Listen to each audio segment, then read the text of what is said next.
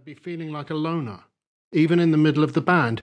But tonight, in June 1964, at the Who's first show at the Railway Hotel in Harrow, West London, I am invincible. We're playing R&B, Smokestack Lightning, I'm a Man, Roadrunner, and other heavy classics. I scrape the howling Rickenbacker guitar up and down my microphone stand, then flip the special switch I recently fitted so the guitar sputters and sprays the front row with bullets of sound. I violently thrust my guitar into the air and feel a terrible shudder as the sound goes from a roar to a rattling growl. I look up to see my guitar's broken head as I pull it away from the hole I've punched in the low ceiling. It's at this moment that I make a split-second decision, and in a mad frenzy I thrust the damaged guitar up into the ceiling over and over again. What had been a clean break becomes a splintered mess. I hold the guitar up to the crowd triumphantly. I haven't smashed it, I've sculpted it for them. I throw the shattered guitar carelessly to the ground, pick up my brand new Rickenbacker 12-string, and continue the show.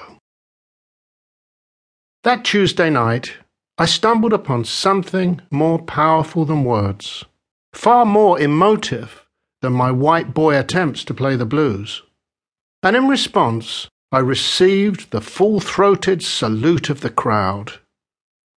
A week or so later at the same venue, I ran out of guitars and toppled the stack of Marshall amplifiers.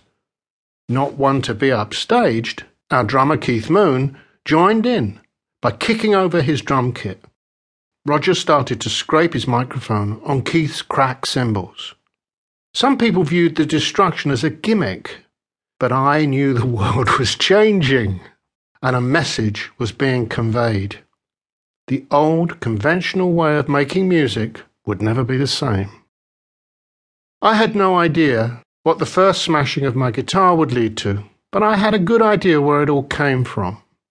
As the son of a clarinetist and saxophonist in the Squadronaires, the prototypical British swing band, I'd been nourished by my love for that music, a love I would betray for a new passion, rock and roll, the music that came to destroy it. I am British. I am a Londoner. I was born in West London just as the devastating Second World War came to a close. As a working artist, I've been significantly shaped by these three facts, just as the lives of my grandparents and parents were shaped by the darkness of war.